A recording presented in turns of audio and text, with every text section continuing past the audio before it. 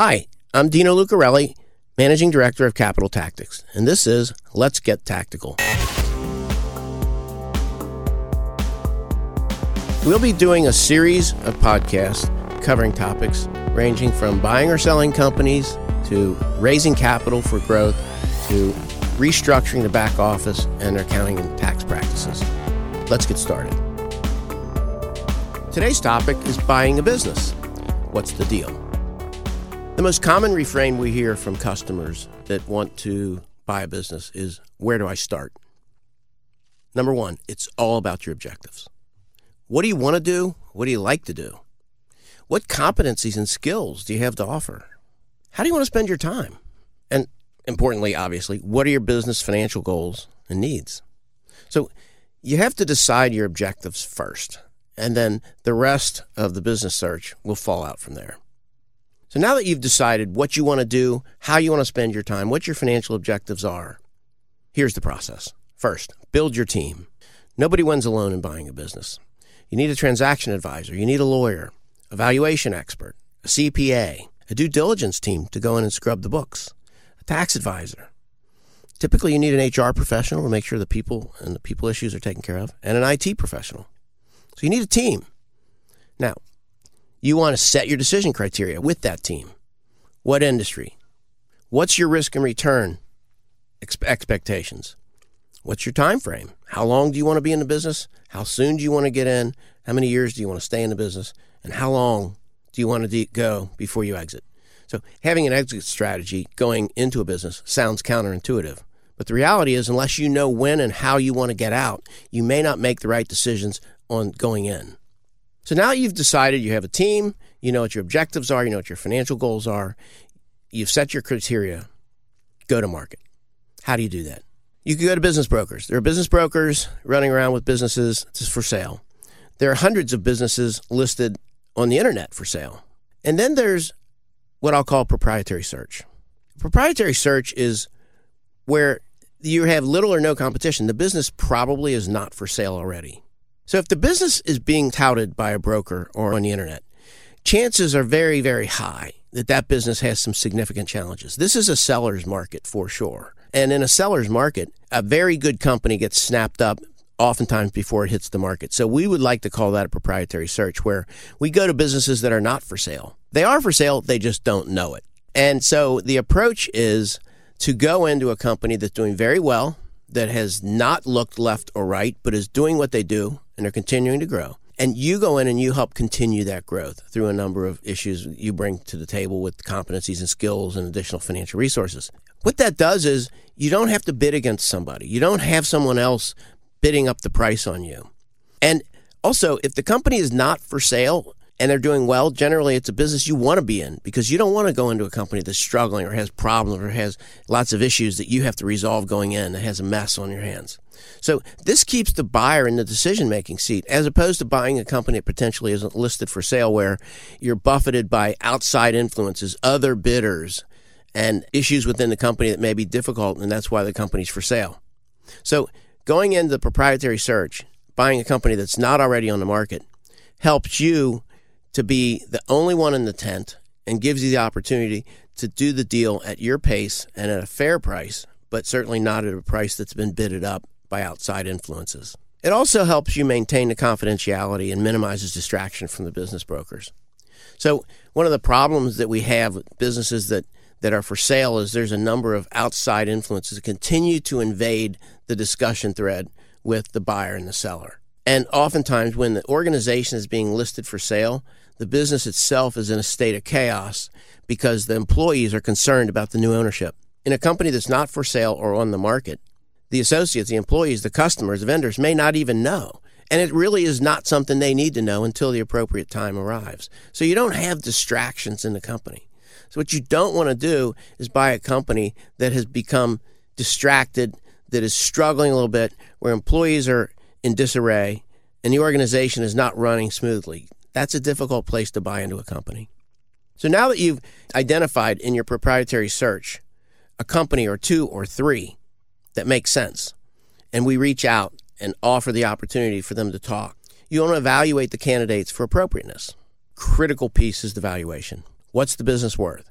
The key factors that go into evaluation are strong cash flows, good management team, recurring revenues, a diverse customer base, a good backlog, and growth potential. So these are the attributes we're looking for to do evaluation. And if there are significant challenges in those criteria I just listed, it's a much bigger challenge for the business buyer. And in fact, probably want to look for businesses that don't suffer in some of those areas. You want to look at the culture. Is the company buttoned up? Is the company stiff? Is the company loose? Is it decentralized or is it very autocratic from a management perspective? And of course, depending on that business's culture, you as the buyer want to decide how you would feel about that. If you're a very buttoned up buyer and you like a very straight-laced organization that runs through a hierarchy of management, and the company that you're looking to buy is a flat organization and everybody reports to 2 or 3 people, that's not a good culture fit. Conversely, if you go into an organization and you're a very flat organization, you don't want to be the decision maker on every key issue, and you have an organization that's built in a militaristic style where there's one leader at the top who makes key decisions, that's not the organization for you. The culture very much matters. Next, you want to look at the reliance on the seller. If the seller is a critical figure in the day-to-day operations of the business, you want to decide, is that the role you want to play? And also, are you up for the task of stepping into the shoes of a seller who's been with the company for 10, 15, 20 years, and you walk in and all of a sudden the questions fall on your desk? What's the ease of transition? Is the organization ready for a move? Critical to the decision-making of evaluating a candidate is, what is the upside? Is there an upside? If you go into a business that's doing very, very, very well, and they're doing all the right things, and you don't see any opportunity to improve the organization, that's probably not a good candidate to buy because they're already doing all the things they do very well. And there are some companies that do that. What you're really looking for are businesses that are doing reasonably well but have opportunities to improve, whether it's deployment of new capital, deployment of new people, injection of a new location. So you want to look at what the upside is. Conversely, what's the downside? If there's significant challenges on the downside, maybe you have a very, very much aged set of equipment and a very aged product set that continues to do well, but there's no replacements. You don't have big R&D. If that downside is too big, that's not a company you want to buy. And then you want to run a financial analysis and make sure that the company has the opportunity from an upside and that you can continue to service the debt of the company if you borrow money to buy the company, and that the return on investment matches your expectation. So once you've done all this, you've made a decision, you like the company, you're ready to go forward, you issue a letter of intent. Letter of intent will specify the terms, the pricing, the timing. During the letter of intent stage, while you're putting together a final agreement, you'll want to dive in and do due diligence. Take a deep dive into the numbers. Make sure that you understand what the operating issues are, what the financial issues are, and that what you've been told is in fact what's true. While you're doing the due diligence, you'll secure funding. You'll be working with various banks and financial institutions, potential equity partners that will help you put together the financing package so that you can buy the company properly with the financial burden that you can meet. Execute the transaction and take over the reins. Those are the steps. Now, there are certain other considerations to take into account. If you're looking to buy a company, give yourself 12 months. Just takes time. It's not something you want to jump into. You don't want to buy the first company that looks good. You want to look at a variety of different companies, many of which may meet your criteria. So give yourself some time. If you found a company today, right now, that you said, I want to buy this company and I want to move forward as quick as possible, probably take 90 days to get just the administration done. So if you say 12 months, within 9 months, you probably will have identified the company, and then you've got 3 months to do the deal. Transaction costs should run 5 to 7% of the transaction. So if you're looking to buy a business for $10 million, you're looking at potentially $500,000 to $700,000 in transaction fees. You want to understand that all companies have problems. All companies. So a lot of buyers are concerned they want a company that doesn't feel like it has any need for improvement. That actually is a problem, because if there's no opportunity for improvement, there's no upside, probably not going to get the return you want. All businesses have risk. Not every person that wants to buy a business has the appetite for risk. You have to decide if you're willing to take on risk and you have that entrepreneurial spirit, and if you do, great. And if you don't, well, there's other things you can do. Don't buy a business unless you're ready to take on a certain amount of risk. One other thing, commercial lenders offer the best financing terms, the best conditions, and they will be a partner to you as you continue to build the business bigger and better.